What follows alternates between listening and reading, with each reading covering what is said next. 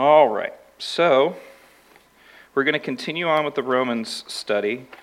John Gray's been doing a great job of that, but they're out of town on vacation this week, a much-needed vacation. They deserve it. And I'm going to try to handle a little bit of an alley-oop. Hopefully we're going to slam dunk it, but we'll see. John Gray served it up last week with a really good message on... he called it the Book of Deeds, but it was understanding the judgment that accords with all deeds, both of the righteous and the unrighteous, so all deeds that are recorded and judged.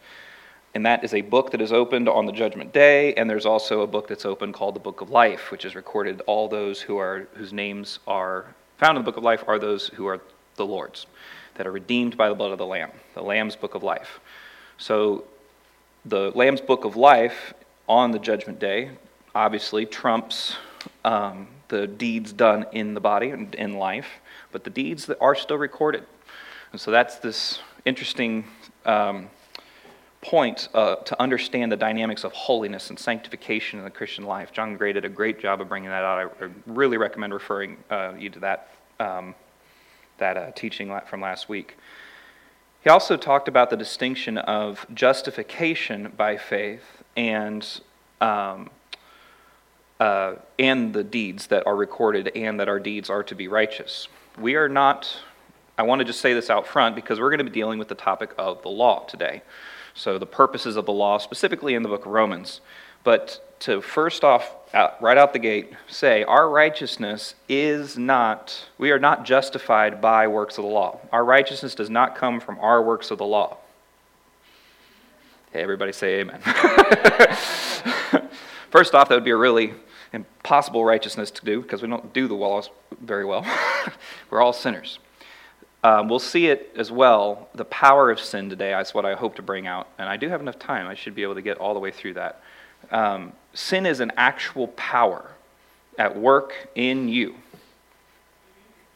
Everybody say amen. We all know that one well and good. And that power is defeated by the grace of God in the blood of Christ. He justifies us and gives us a new calling and identity, which John Gray covered last week. And we still, with this new calling and identity, have a fleshing out of fullness of that identity. A fleshing out of this union with Christ. We have works to do.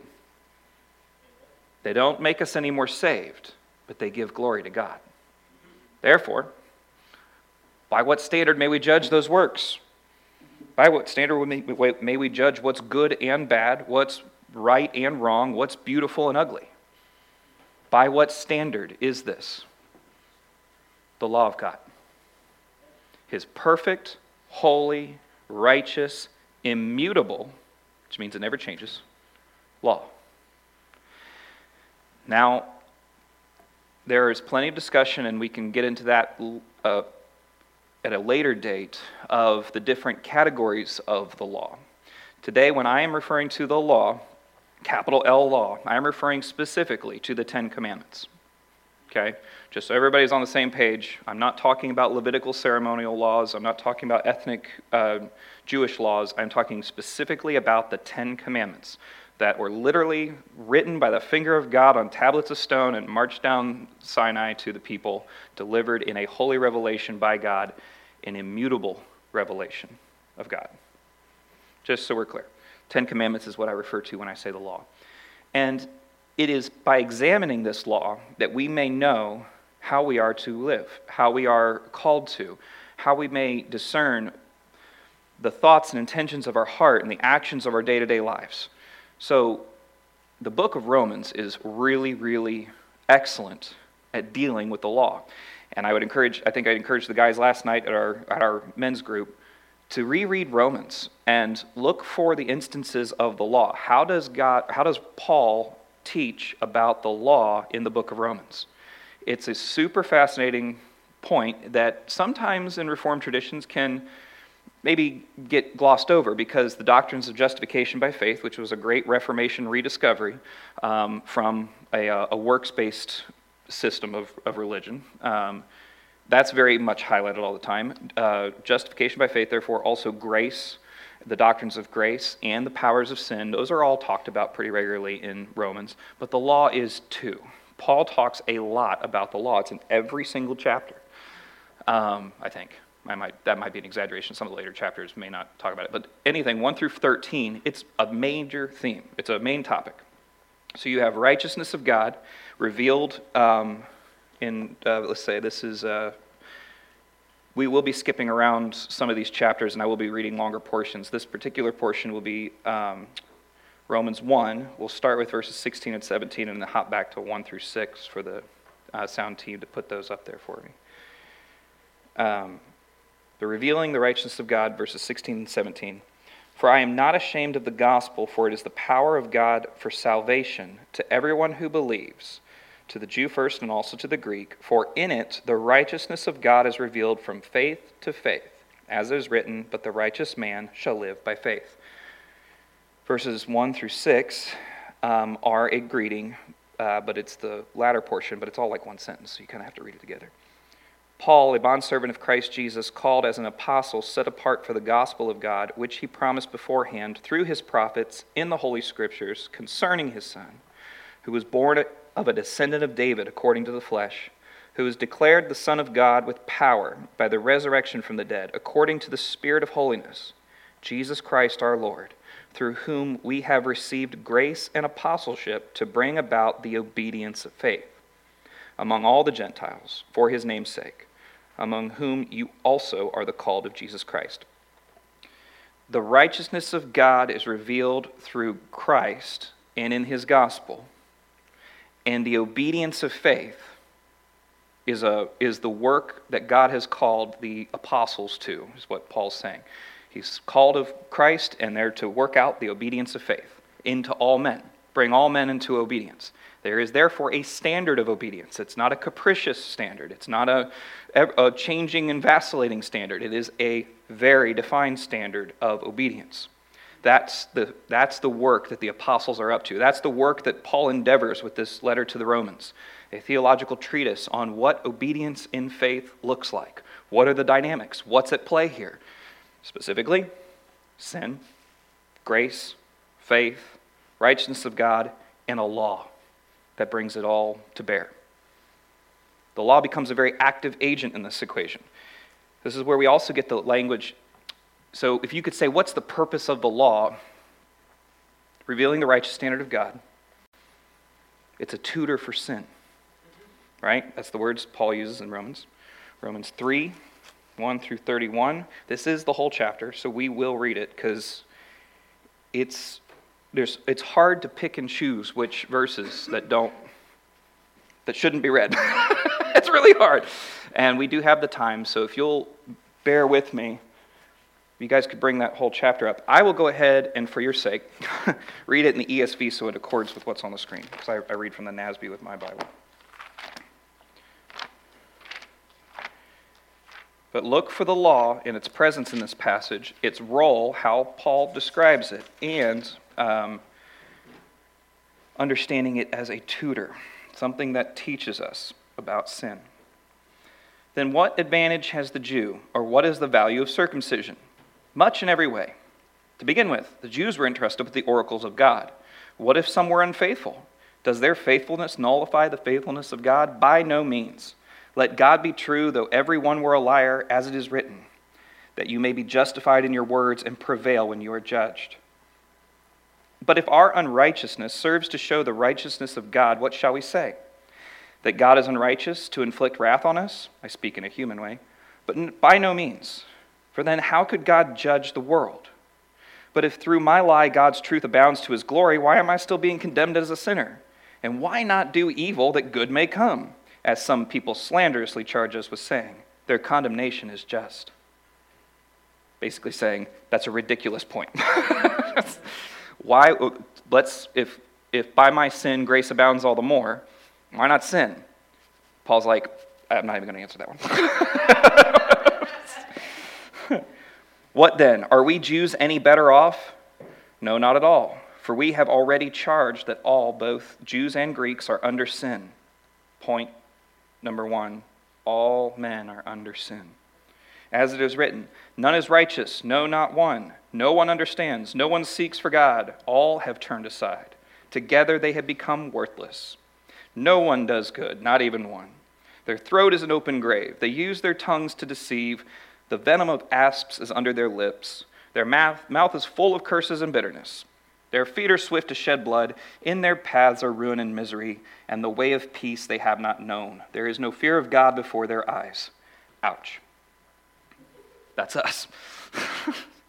Now we know that whatever the law says, it speaks to those who are under the law, so that every mouth may be stopped, and the whole world may be held accountable to God. Accountability to God is a purpose of the law, because all men are sinners. For by works of the law, no human being will be justified in his sight, since through the law comes knowledge of sin. Knowledge of sin comes through the law, but we are not justified by it, by the works thereof. But now the righteousness of God has been manifested apart from the law. There is a revelation apart from the law, which was a revelation in itself. Came down from Sinai, written by the finger of God. Although the law and the prophets bear witness to it, this new righteousness revelation. The righteousness of God through faith in Christ Jesus for all who believe. For there is no distinction. For all have sinned and fall short of the glory of God and are justified by his grace as a gift through the redemption that is in Christ Jesus, whom God put forward as a propitiation by his blood to be received by faith. This was to show God's righteousness, because in his divine forbearance he had passed over former sins. It was to show his righteousness at the present time, so that he might be just and the justifier of the one who has faith in Jesus. Then what becomes of our boasting? It is excluded. By what kind of law? By a law of works? No, but by the law of faith. For we hold that one is justified by faith apart from works of the law. Or is God the God of Jews only? Is he not the God of Gentiles also? Yes, of Gentiles also, since God is one, who will justify the circumcised by faith and the uncircumcised through faith. Do we then overthrow the law by this faith? By no means. On the contrary, we uphold it. We are not justified by the works of the law, but it is still a righteous standard. It is still good, and we uphold it. If Paul's seeking to bring about the obedience of faith, all of those tenets, clearly articulated, are to be ours as we seek to obey.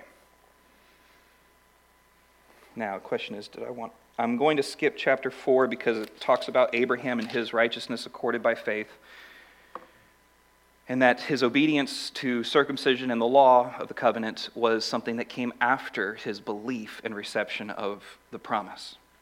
So he was accorded and accounted as righteous by faith, not by action. That's the point Paul brings out in Romans 4. Among others, that's a super boiled down synopsis. So we'll go down to chapter 5, verses 12 through 21, if you don't mind.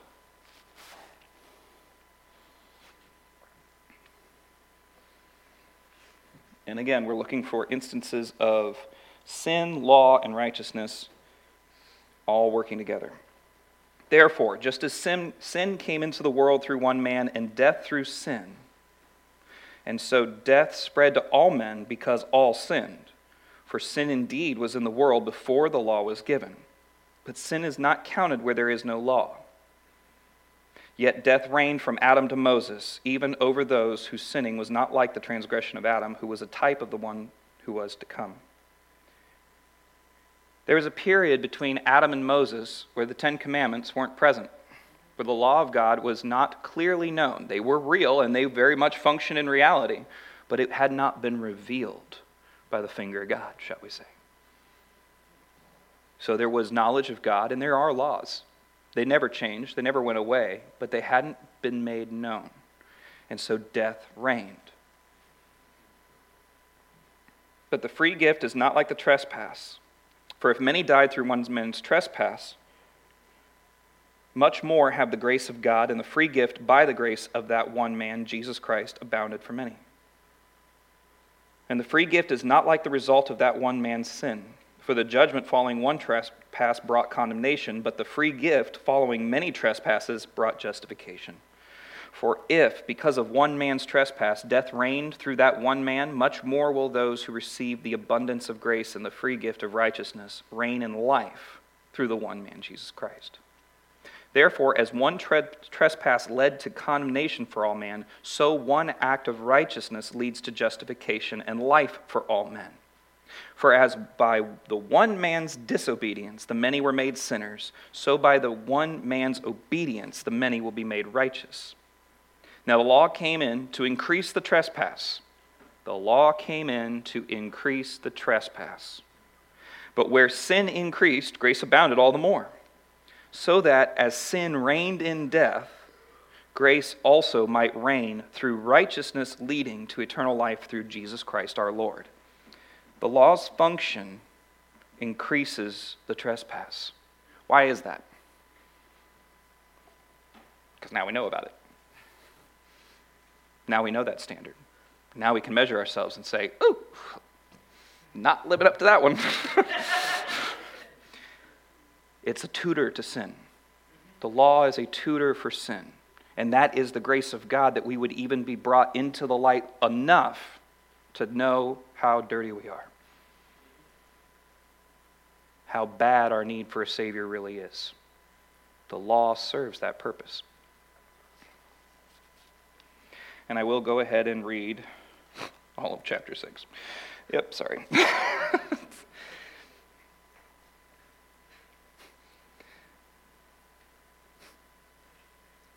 What shall we say then?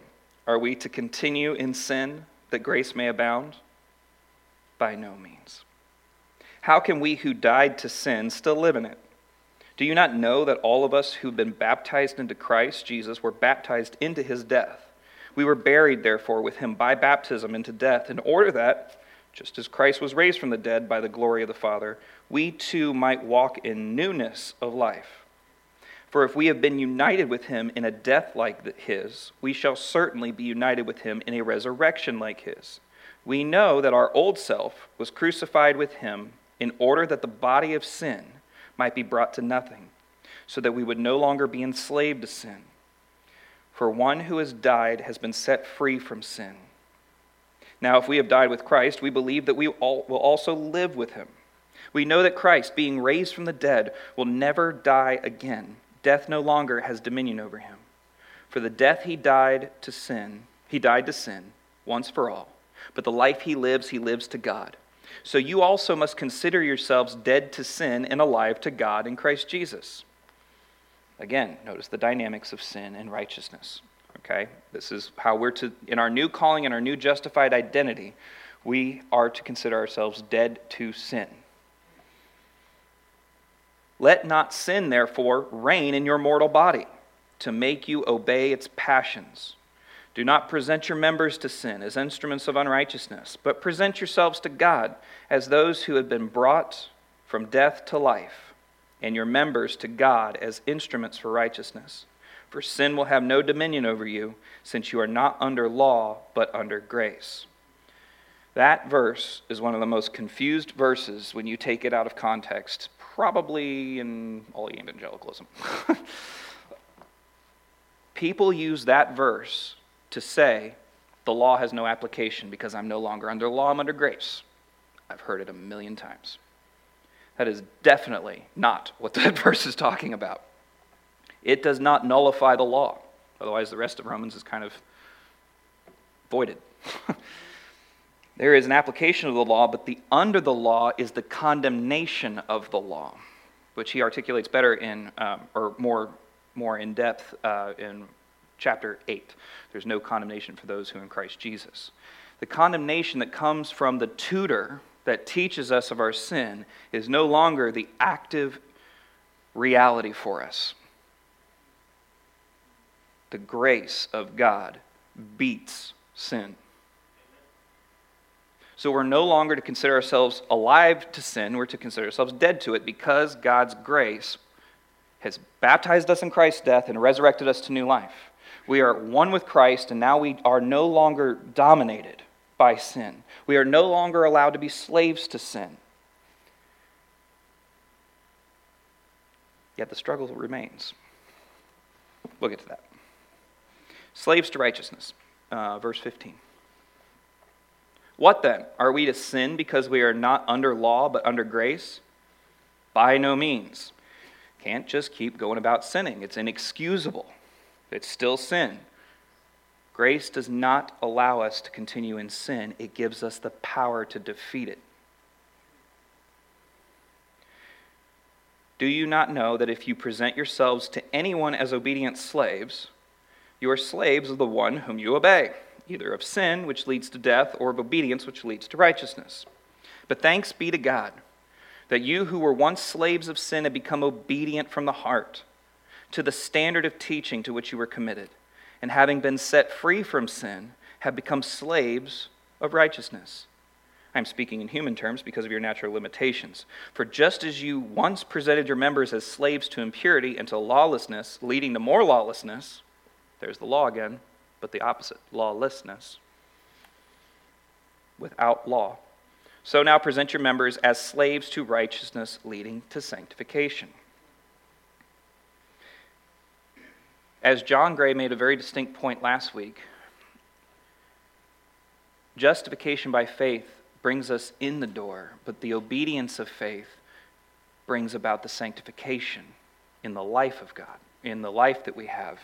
We come into the city, we're justified, we're given the right clothing, we're given the passport, we're in the city. Now we have city life to attend to. And in the process, we are working out our salvation with fear and trembling. This is sanctification. This is the realm of sanctification. It's not the realm of entrance or salvation. It's the realm of the salvation being manifest in greater and greater ways to the glory of God by making his people more and more like him, more and more holy. The law plays a distinct role in that as we progressively are sanctified. It's not the means by which we're sanctified. It's actually the means by which we're taught how much more sanctification we need. Hopefully this is making sense. For when you were, verse 20, when you were slaves of sin, you were free in regard to righteousness. But what fruit were you getting at that time from the things of which you are now ashamed? For the end of those things is death. But now that you have been set free from sin and have become slaves of God, the fruit you get leads to sanctification and its end, eternal life. For the wages of sin is death, but the free gift of God is eternal life in Christ Jesus our Lord. All right, a little bit more of the law, chapter 7, verses 1 through 6. And look, this one doesn't use the word I was looking for. The word is jurisdiction, and in the NASB, that word appears in verse 1. Or do you not know, brethren, for I am speaking to those who know the law, that the law has jurisdiction over a person as long as he lives? In the ESV, or do you not know, brothers, for I am speaking to those who know the law, that the law is binding on a person only as long as he lives. The word binding and jurisdiction are interchanged. I like the word jurisdiction because it demonstrates a realm of authority. It demonstrates a boundary by which it has effect. But binding also can mean that as well, so it's whatever. It's a good contrast. For a married woman is bound by law to her husband while he lives, but if her husband dies, she is released from the law of marriage. The law is binding on a person as long as he lives.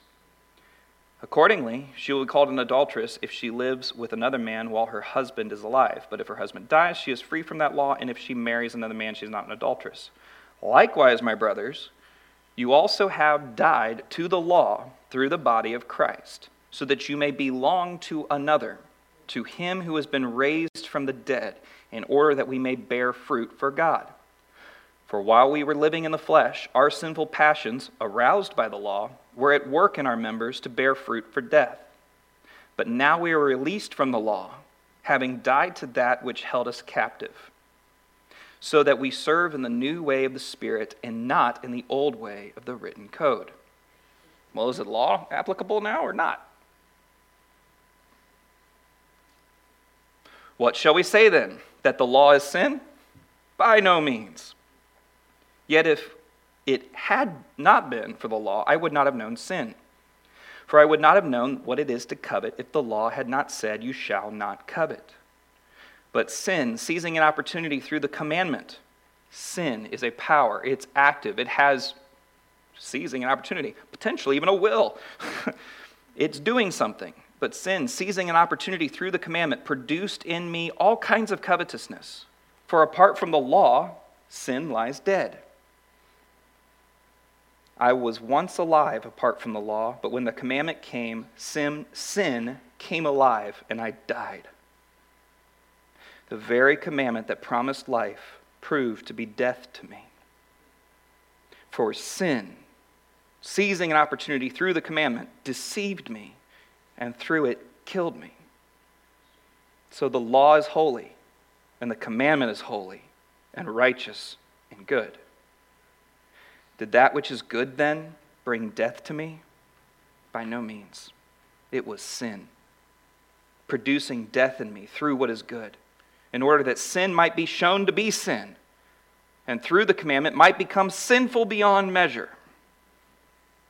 For we know that the law is spiritual, but I am of the flesh, sold under sin. For I do not understand my own actions. For I do not do what I want, but I do the very thing I hate. Now, if I do what I do not want, I agree with the law that it's good. The standard is applicable. So now it is no longer I who do it, but sin that dwells within me. For I know that nothing good dwells in me, that is, in my flesh. For I have the desire to do what is right, but not the ability to carry it out. For I do not do the good I want, but the evil I do not want is what I keep on doing. Now if I do what I do not want, it is no longer I who do it, but sin that dwells within me. So I find it to be a law that when I want to do right, evil lies close at hand. For I delight in the law of God, in my inner being. But I see in my members another law, waging war against the law of my mind and making me captive to the law of sin that dwells in my members. Wretched man that I am! Who will deliver me from this body of death? Thanks be to God through Jesus Christ our Lord. So then, I myself serve the law of God with my mind, but with my flesh I serve the law of sin. Anybody feel that one deep in their being? I know I do. There is therefore now no condemnation for those who are in Christ Jesus. For the law of the Spirit of life has set you free in Christ Jesus from the law of sin and death. For God has done what the law, weakened by the flesh, could not do. By sending his own Son in the likeness of sinful flesh, and for sin, he condemned sin in the flesh, in order that the righteous requirement of the law might be fulfilled in us, who walk not according to the flesh, but according to the Spirit. For those who live according to the flesh set their minds on the things of the flesh, but those who live according to the Spirit set their minds on the things of the Spirit. For to set the mind on the flesh is death, but to set the mind on the Spirit is life and peace. For the mind that is set on the flesh is hostile to God, for it does not submit to God's law. Indeed, it cannot. Those who are in the flesh cannot please God. You, however, are not in the flesh, but in the Spirit, if in fact the Spirit of God dwells in you. Anyone who does not have the Spirit of Christ does not belong to him. But if Christ is in you, although the body is dead because of sin, the Spirit is life because of righteousness. If the Spirit of him who raised Jesus from the dead dwells in you, he who raised Christ Jesus from the dead will also give life to your mortal bodies through his Spirit who dwells in you. I will stop reading Romans now. But do we see clearly the tutor of sin that the law is? It's applicable, and it's even the standard of our righteous deeds after we become Christ's. The law of sin and death has condemnation attached to it, but the law of the Spirit and life has liberty and grace to obey it now. Paul very clearly says, I have it in my heart to obey the law of God. I really want to, but there's this war inside of me, this war of sin that wants to not submit to the law of God. And wretched anybody who knows the law and finds himself in that struggle. Wretched man that we are, men and women that we are, that find ourselves in the midst of that struggle, day in and day out potentially. But God has delivered us from this body of death. The blood of Jesus washes us. We are no longer bound to that law of condemnation. We are bound to the laws of righteousness. We are slaves of righteousness. Obedience is required, and there is a standard by which that obedience may be understood, that we may cry out for more grace in our day in and day out struggle with sin. The struggle doesn't go away this side of heaven. In life, you will struggle with sin, but there is power to beat that power. The power of sin, capital S sin, not sins, as in enumerated with all the actions, the actual power itself, sin, is able to be defeated by the power of the blood of the Lamb that washes us clean, enters us in afresh. His mercies are new every morning, and we may again seek to pursue and obey. And as we enter into this, becomes all the more stark as we start to pursue God. We're now Christians. We've got the Spirit of God living in us. We've got a war going on inside. And we approach God in actual reality, His presence. We encounter the holy God of the universe in very real, manifest ways. We come into His presence. We are encountered with His holiness, and it teaches us all the more how much we don't. We are not like Him. He is holy. He's other than. Not like us. He's God. And as we enter in, we realize how much sin really still has a play in our lives. How much it still drives us, forces us into, or causes us to do stuff. And how much more we have to seek Him to enter into that grace that He's already given. It's already bought, paid for. It's a gift box already wrapped up. We have to seek and unwrap the present. It is a gift. It has to be opened. It has to be received. And it has to be engaged and pursued. And that's in that pursuit, in that reception, in that opening, in that fresh grace, that fresh reception of the gift, we have victory over sin in this life. We reign in life. Literally is the words that Paul uses. That's huge. That's the gospel, guys.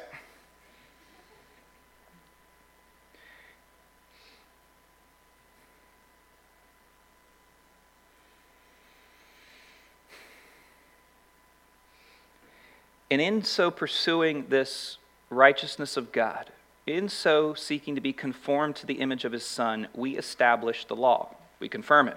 We manifest it. We agree with it. We say it's good. It's a good standard. It's the perfect, righteous, immutable standard of God. It's holy, righteous, and good. And I don't measure up. But we establish it. And this is actually, so that's a very much a, kind of one of those struggles that goes on inside you. But when you're actually pursuing God and you're struggling through sin, there is something that happens outside of you. That kind of warfare in your heart is violent warfare, and it doesn't leave the terrain or the people in your immediate vicinity unaffected. I hope that's clear. I hope everybody understands that. As you're warring against sin, there's fallout. You will be convicted when you're at work or in your single brother or single sister's households. You'll be convicted, I'm in sin and I'm wrestling with sin and I'm trying to pursue God. And then all of a sudden somebody does something really sinful. And it's like, whoa, that's sin too. We have an obligation to identify that sin for one another in the Christian community. It's part of the Christian life. We have an obligation to help others see where they're not obeying God's law, where they're not wholeheartedly devoted to Christ, where they're not pursuant of Him and the grace that is available to defeat sin. We have those obligations. And I'm pretty sure everybody knows we all do that a lot around here. We help each other understand where we're not meeting the call of God on our life. We're not entering in and really manifesting the identity that Christ has called us to. We do that for one another regularly and often. I can look over the crowd and pretty much see lots of people that I've had that conversation with within the last week or so. And that's right and good, but that's not even the extent of the fallout of your own struggle and waging war to defeat sin in your own life.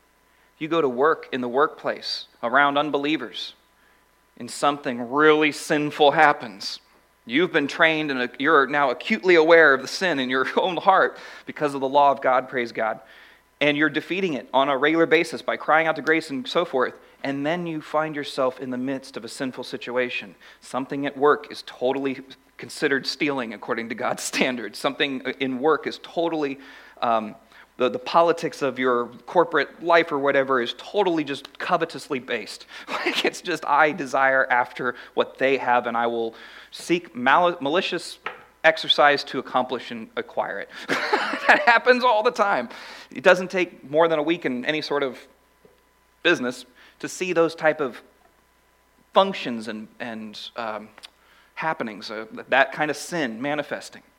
The law of God teaches us what covetousness is. It teaches us that it's a heart disposition to desire after someone else's stuff. And we have the knowledge of sin in a way that the world doesn't. If they're not ardent students of the law, they probably know they're sinners. But the law standard that they're assessing that sinful status with is not necessarily the Ten Commandments. It's whatever law they've derived in their own heart and their own mind. And that's a pitfall we have, is we create laws unto ourselves. We don't accord ourselves to God's standards of righteousness. We come up with our own standards. Yep, I totally agree with Ten Commandments, but this one really doesn't quite fall there. I'm going to go ahead and make a call here and say that's not so bad. Or maybe this is better or worse in whatever way. I'm justified to take this action, whatever. We do that all the time. Every man is susceptible to that struggle and that line of thinking. So much more so the world. They don't even have a point where they wrestle with the law of God when they come up with their own law. They come up with their own standards and definitions for all the words. Let's rewrite all the definitions for the words. Marriage doesn't mean marriage. Male and female doesn't mean male and female. Drug addict, troubled, mentally addicted, we're just going to call that normal. We're justifying our sins all the time in this world. And the world is actively engaged in any way of justifying their existence in life that doesn't accord with the law of God. Sin is a power at work in their lives. They don't want it, except that God would reveal it to them. And He does that through us.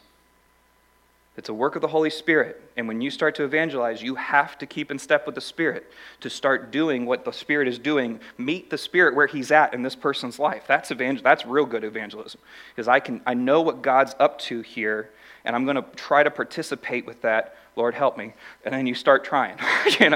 That's what evangelism really looks like. That's what Christian discipleship is like inside the church. It's bringing about the obedience of faith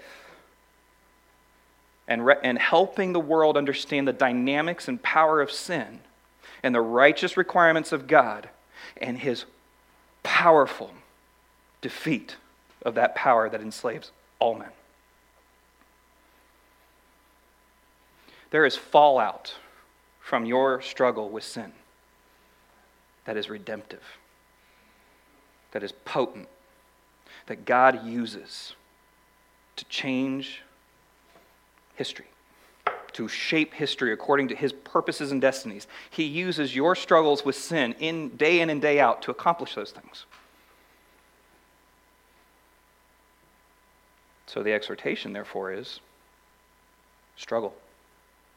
Cry out for grace. Fight on. Wage the war.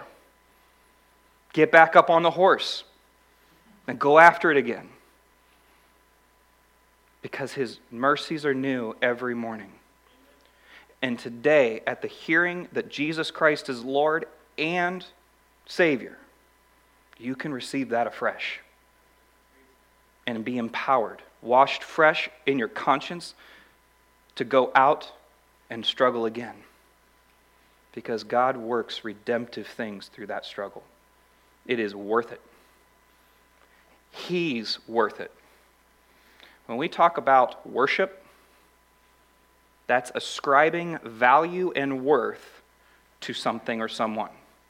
When we worship God, we are declaring you're most valuable. You're worth the struggles. You're worth the suffering. You're worth hoping when I want to despair. You're worth loving when I want to hate. You're worth believing when I want to not.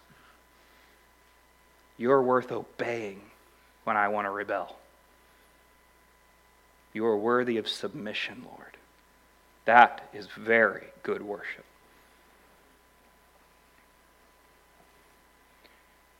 And it gives him glory. We have that opportunity in the Christian life, and we provoke one another to it. I'm sure I'll be seeing all of you at some point or another and having those conversations. And I hope you'd have them with me, because I'm not arrived yet. This side of heaven, nobody has. There's still a lot of rebellion and a lot of lawlessness that I engage in my heart. I was talking to somebody this week, won't say who, but they were texting me. They were saying, I just struggle all the time with wanting to quit and throw in the towel and just leave the church and leave Christ. I just am such a terrible, awful sinner. And I said, I have that thought every single day. There is no day that I don't go through that. And I realize it's not me thinking it as much as it's sin at work in me. It's the devil trying to stir up sin in my heart and saying, just quit. Just stop. That's normal, guys. And you have power to shut it up, to defeat it and slay it. You got power to crucify that thought, to crucify those temptations that drive you mad. We all do.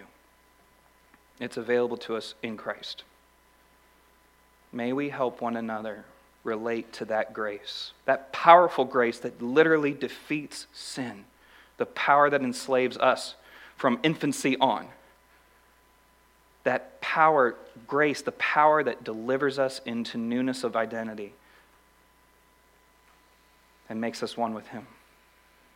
May we provoke one another to such things. And as we come to the table, we are met at the family table of the Lord, at rest, at peace, justified, welcomed, adopted, apportioned, and supposed to be there. And we take this bread and we break it, and this is my body, this is my blood. And as we partake of the elements, we receive them in faith, knowing that God is knitting us together cleanly, afresh, and He's bringing us to be one in a new way for a new week and for the work that must be done.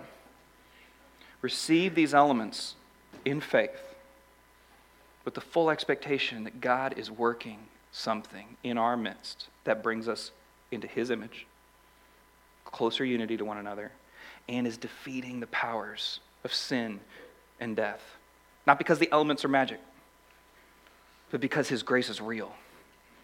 And this is our act of obedience that symbolically, very literally, unites us to one another in Him, in faith. Enjoy. Come forth.